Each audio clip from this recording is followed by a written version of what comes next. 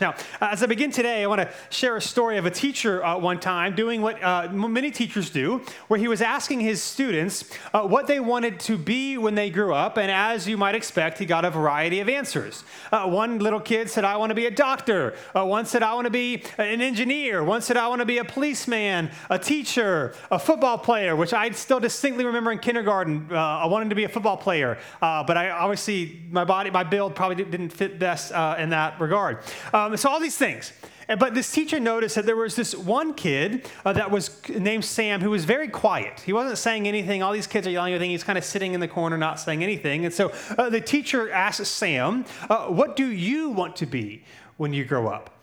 After being quiet for a second, Sam finally replies by saying, possible. The teacher asked, possible? What does that even mean? Yes, said Sam. My mom always tells me I'm impossible. So when I grow up, I want to be possible.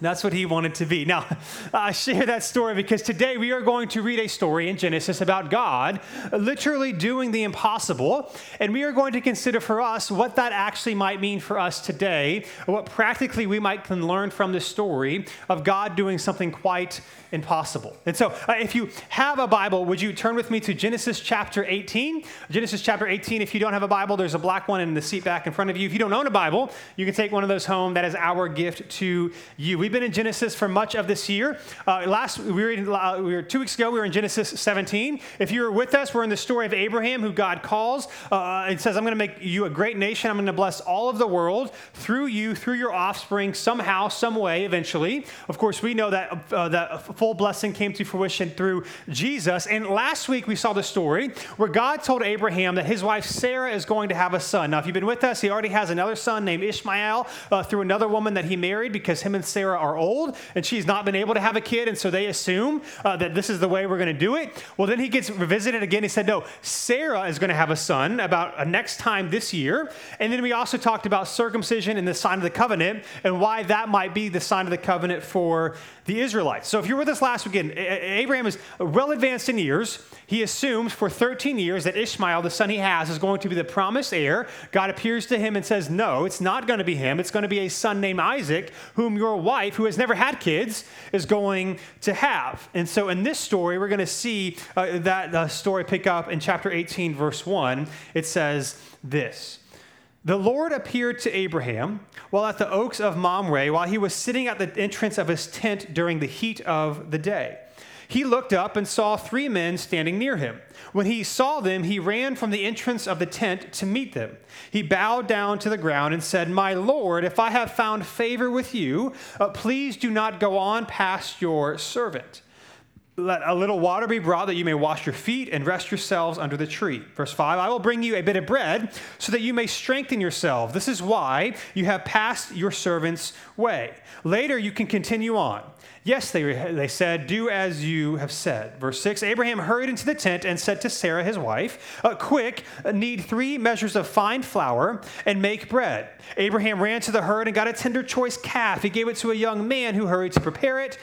And then Abraham took curds of milk, as well as the calf that he had prepared, set them before the men. He served them as they ate under the tree. So what's happening here is that 3 men are on a journey. They are on the journey. They pass where Abraham and all of his livestock, family, servants are staying. And what this is happening here is what is known in the Bible as a, well, not just the Bible, just as known in general, as called a theophany. So this is a manifestation of God in a tangible form. What we're going to see is this is God and 2 angels in the form of human beings who are passing by Abraham and his tents. Now, it is debated whether or not Abraham recognized right away, whether or not Abraham knew this was God, or if he was just being really hospitable. It was very customary in this time to be hospitable to travelers because this is how you survived when you traveled yourself. There's no hotels, there's no fast food restaurants. You need the hospitality of other people to survive. Even saying, my Lord, he could be calling him Lord because he's God, or it could just be a reverent welcome to a welcomed guest to your house. So we're not exactly sure here. Regardless, what Abraham is doing is actually exceedingly exceedingly generous, exceedingly hospitable. We know that because meat, for example, was not a part of their normal diet. They have to go out of their way to slaughter a calf. And so this is above and beyond what you would typically do for guests that were traveling through. So Abraham is clearly being hospitable and generous to these men. We might not be able to understand it in our context, but in the ancient world, this is like a banquet. Like they're going to Ruth Chris Steakhouse, they're getting the wine, the appetizers, and the desserts, and Abraham's paying for all of it. Like that's what's happening here. And then it says this in verse 9. So they're having this meal, verse 9. Where is your wife Sarah? They asked him. There in the tent, Abraham answered. The Lord said, I will certainly come back to you in about a year's time, and your wife Sarah will have a son. Now remember, last week God told this to Abraham, and now he's saying it again. But then it says this, now Sarah was listening at the entrance of the tent behind him. Abraham and Sarah were old and getting on in years. Sarah had passed the age of childbearing. So she laughed to herself, after I am worn out and my Lord is old, will I have delight? She's saying there is that she has gone through menopause and Abraham is old. Like this is literally probably not possible on either person's account, but especially hers. Verse 13, but the Lord asked Abraham, why did Sarah laugh, saying, can I really have a baby when I'm old? Is anything impossible for the Lord? At the appointed time, I'll come back to you. In about a year, you will have a son. And then verse 15, Sarah denied it. I did not laugh, she said, because she was afraid. But Abraham replied to her, no, you did laugh. So again, I want to point out something that might be easy for miss. In chapter 17, Abraham is told that Sarah is going to have a son. We've always known that he's going to have a son. We've assumed, I think rightly, that it was going to be through Sarah, but she was never able to have a child, so they try to have a child through other means. But then in chapter 17, he's told explicitly, no, Sarah's going to have a son. We're not sure how long between chapter 17 and 18 happened, maybe a couple days, maybe a couple of weeks, probably wasn't that difficult. But at least my understanding here, we have reason to believe that Abraham may not have even told Sarah that this latest revelation from God. Relationships are different in the ancient world. They might have been in different campsites, different places. And so for all we know, this is the first time Sarah has actually heard that she herself is going to have a son. Now, what I want to do here, if you can stick with me for a minute, I want to be a little bit technical here, but I want to show you something in the text that's easy for us to miss that I think is very significant to understand what is going on here. So verse 9 that we just read takes place either during or after the meal. So when these traveling men ask Abraham where his wife is, this is either during the meal or it is after they are done. So they've been eating and hanging out for a while. Abraham then answers, or they ask where he is. Here's why this is significant. If these men are strangers, it would kind of seem rude and weird for a stranger to pry in this way, asking their host where their family is. But if they are divine, which of course the text is going to show us they are, it would also be interesting or maybe strange for God to ask where Sarah is. Because if God, he knows everything, why would he need to ask something? Now again, we've said multiple times, Genesis is a great example of how Scripture is meditation literature. You read, you reread, you begin to pick up common themes and threads, and it calls back to other passages you have previously read. So I say that because twice already, just in Genesis, this happens all throughout the Old Testament, but twice so far in Genesis, we have situations where God asks where somebody is. In both times previous, it is not because he does not already know or because he is trying to gather information he does not already have. Rather, it is a question designed to invoke an admission from the person being asked. So he wants the person who is asking to admit what is going on here. So the first time is in Genesis chapter 3, verse 9. Adam and Eve, after they take the fruit of the tree, God appears and he asks where they are. They're hiding. He knows they're hiding, but he's asking them where they are. I think because he's offering them a chance to repent and be honest about what they've done. We see this again in Genesis chapter 4, verse 9 with the story of Cain and Abel, where Cain kills Abel. And God asks Cain where Abel is. And Cain kind of says, am I my brother's keeper? Again, I would submit that God is giving Cain a chance to repent and just be honest about what he has done, but he doesn't answer either. And so if that is going on here, if God is asking Abraham where Sarah is, it's because he wants to constitute some sort of admission from Abraham. Now, the question is, what does he want Abraham to realize or to say here? Well, some suggest that Sarah was in the tent because it was not customary in the ancient world for women to eat with men. Now, that happens in certain times, in certain places. I'm not persuaded that that is what's happening here, however. What's likely happening here, and I would say this as well, because when you read these biblical stories, you get very few information. Very few contextual, here's what happened, whatever. So everything that's in there, every detail that's in there is in there for a reason. So there must be a very specific reason that this text is telling us God asked this question. Rather, I think what's going on here, what I would submit, not me, a lot of smarter people, smarter than I, and I was like, that sounds good, would say what's happening here is that Sarah is actually in the tent because she has begun to menstruate. Now, you might say, well, how would we know that? Well, it was common practice in the ancient world that if a woman was menstruating, she would not go out publicly.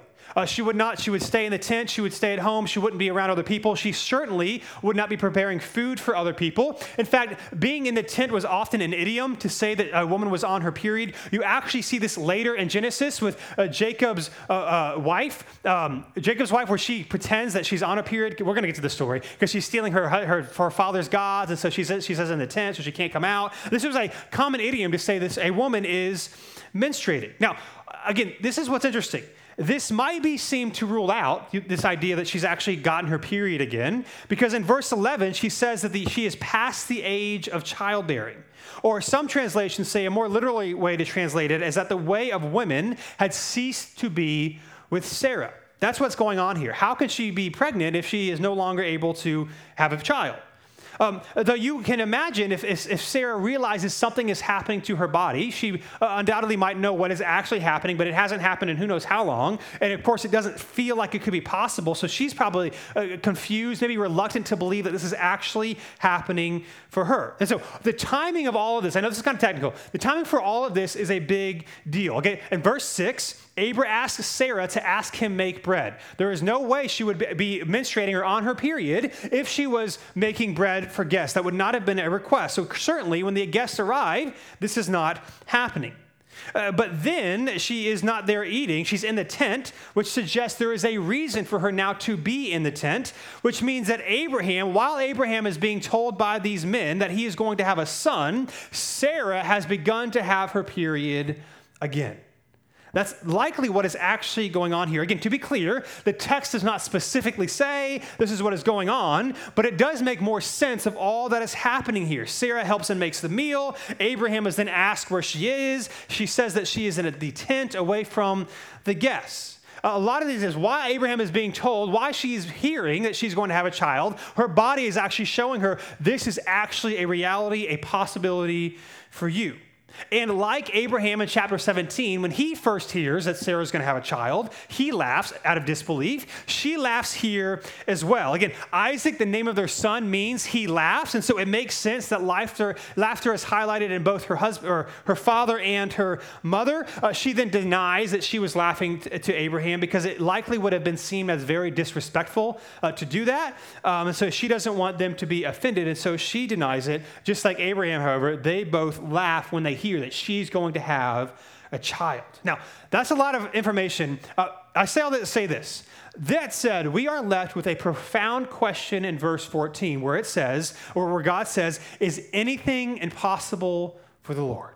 Or some translations, is anything too hard for the Lord? This is God's response to their disbelief that this could actually happen. Now, this word impossible is from the Hebrew word yippale, which means wonderful, marvelous, hard, extraordinary. Really, it gives the connotation is there anything marvelous, marred, mysterious? Is there anything that the Lord cannot do? That's what this text is inviting us to question. And so I think, I don't know about you, but when I hear the question, is there anything the Lord cannot do? I think it's both encouraging and discouraging. Encouraging and discouraging. Here's what I think is encouraging about this statement. The first thing is this: nothing is impossible for our God. That's what this text is showing us. That's what the story of Abraham and Sarah getting pregnant is showing us, that literally nothing is impossible for God. That God is telling and he is showing Abraham that he is above, that he is greater than all these things, that what is impossible literally from our perspective is not impossible for him. There is nothing he can't do. And so even for us, maybe as we enter into this week of prayer and fasting, when we pray, it's helpful for us to remember that we do not pray to a God who we hope can maybe figure out a way, if he's in a good enough mood and have enough power, to do what we are asking. That's not who we go before. That we pray to a God who can. That is the God that we fast for. That is the God that we seek. That is the God that we pray to. That he literally can do anything that we ask or imagine. In fact, Jesus picks up on this same idea in the New Testament. Of course, Jesus saturated in the Hebrew Bible, in the Old Testament scriptures, and his familiarity, or rather, our familiarity with the Old Testament helps us better understand what Jesus says and what he does. Jesus' teachings and sayings, his actions are not random. They are influenced by the scriptures, showing us that he is all scripture is a unified story that leads to him. Jesus says the same thing. There's a story told in the Gospel of Mark, chapter 10, and Matthew chapter 19 is the same story shared in both Gospels, where Jesus is confronted by a rich young ruler who has a lot of money, but he's also morally a really great guy. He's got a lot of money, but he's also a really great person. And he comes to Jesus and he says, basically, what must I do to inherit eternal life? How can I become saved, if we're going to put modern language on it? And Jesus tells him, here's how you should live. And he's like, I'm doing all these things. And then Jesus says, one thing you lack, give what you have to the poor and come and follow me. He's inviting this guy to give up all of his possessions and essentially join his group of disciples. And this guy becomes overcome with grief because he decides not to do it. He has too much to lose. And so even though he's a really good person, he has too much money to lose. So he decides not to do that. So he leaves dejected. And then the disciples see all this. They're pretty surprised. And then Jesus turns to his disciples and says, it is easier for a rich man to go through the eye of a needle than for a rich man to enter the kingdom of heaven. What he's saying is that a camel in the ancient world was the biggest animal that people would be familiar with, that the average person would see. And the eye of a needle is tiny. Obviously, a camel cannot fit through the eye of a needle because it is massive. What he's saying is that literally it is impossible for rich people to get into heaven. That's what Jesus is saying. And his disciples are surprised. So they say this, Mark 10 on the screen. They were even more astonished, saying to one another, then who can be saved? Right? If a rich person cannot be saved in the ancient world, even today, if we're honest, but particularly in the ancient world, it was believed that if you were blessed materially and financially, that you had the favor of God on your life. And if you had the favor of God on your life and you as a rich person cannot enter the kingdom of heaven, then what chances are for anybody else? Verse 27, looking at them, Jesus said, with man it is impossible, but not with God, because all things are possible with God. What he's saying is, you're right. Nobody can be saved. It is impossible on your own effort to make it happen, but not for God. That you can't. You cannot save yourself. Sarah cannot have kids, but with God, nothing is too hard for him. And for us, this is the good news of what Jesus has done, his life, death, burial, and resurrection, his defeating of sin and darkness of evil, his salvation, rather, your salvation is impossible, but made possible by Jesus. Not by you trying really hard, doing a lot of good things, changing who you're hanging out with, or being a better person. It is by Jesus alone and his sacrifice that you and I can receive the salvation of God. And so if you want to be saved, you have to ask him. I'm reminded of my kids, they're 8 and 5, and so oftentimes they need help. They can't open something, they can't figure something out, they can't reach something. And so they can try as hard as they can, but they cannot do the thing that they cannot do. And so what do? They ask for me to help them open the jar, to help them find something, to help them go do something they're not strong enough physically to do for themselves. It does not matter how hard they try. They cannot do it unless I help them.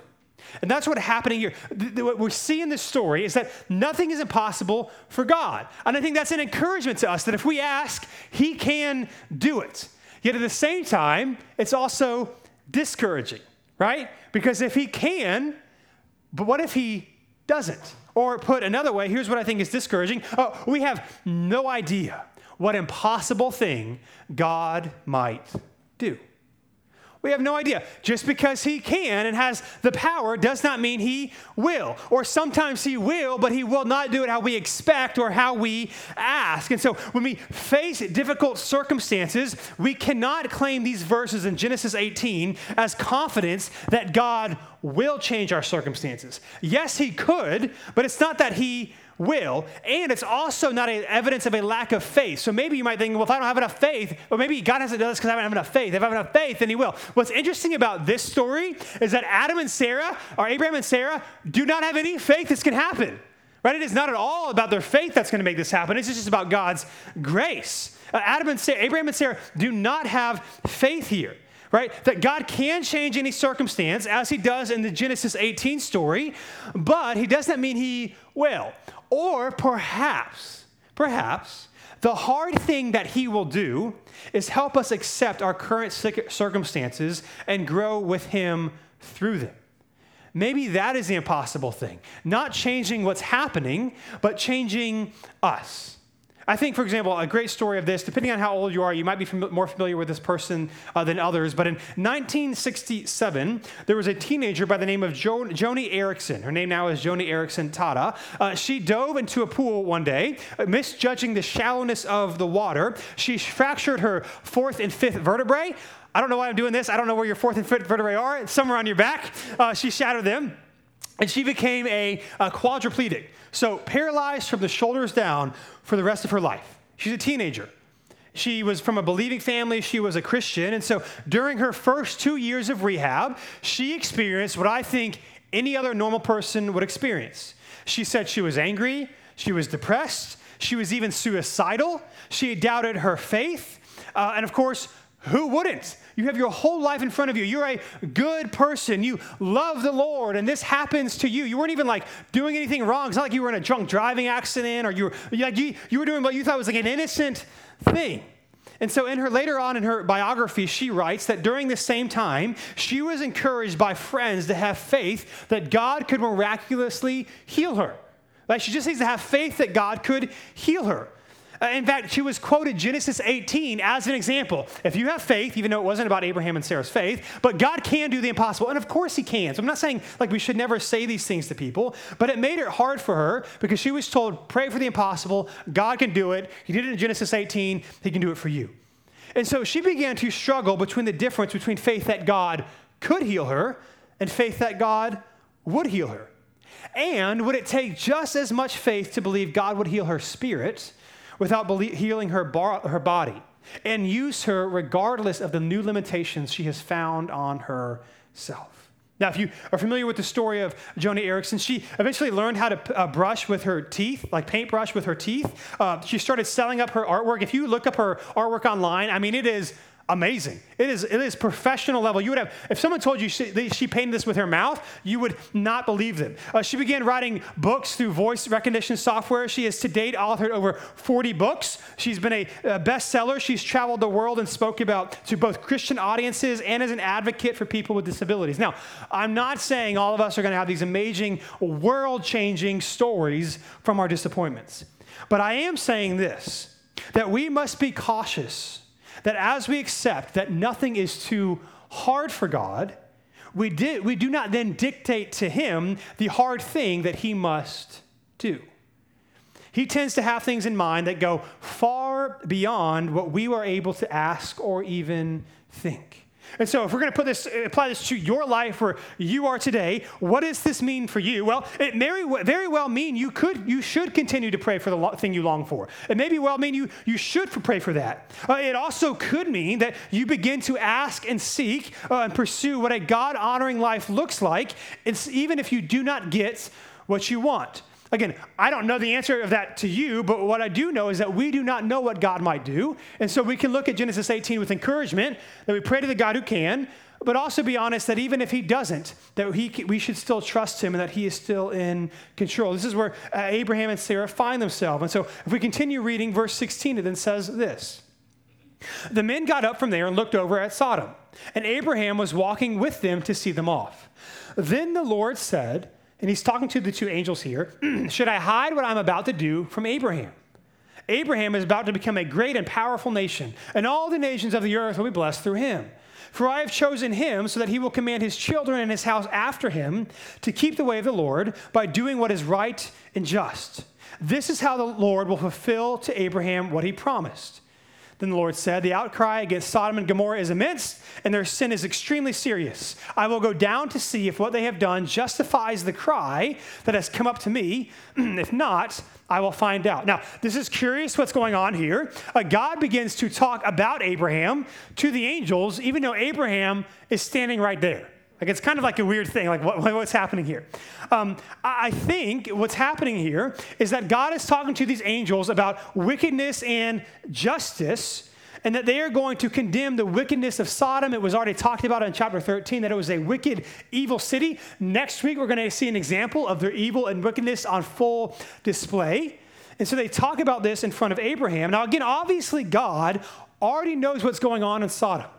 Clearly, then, this is an invitation for Abraham to participate and consider the issues of justice, that he wants to see what Abraham thinks about what God is going to do.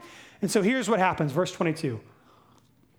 And I'm just going to read this straight through to the end of the chapter. The men turned from there and went towards Sodom, while Abraham remained behind, standing before the Lord. So the angels go on ahead.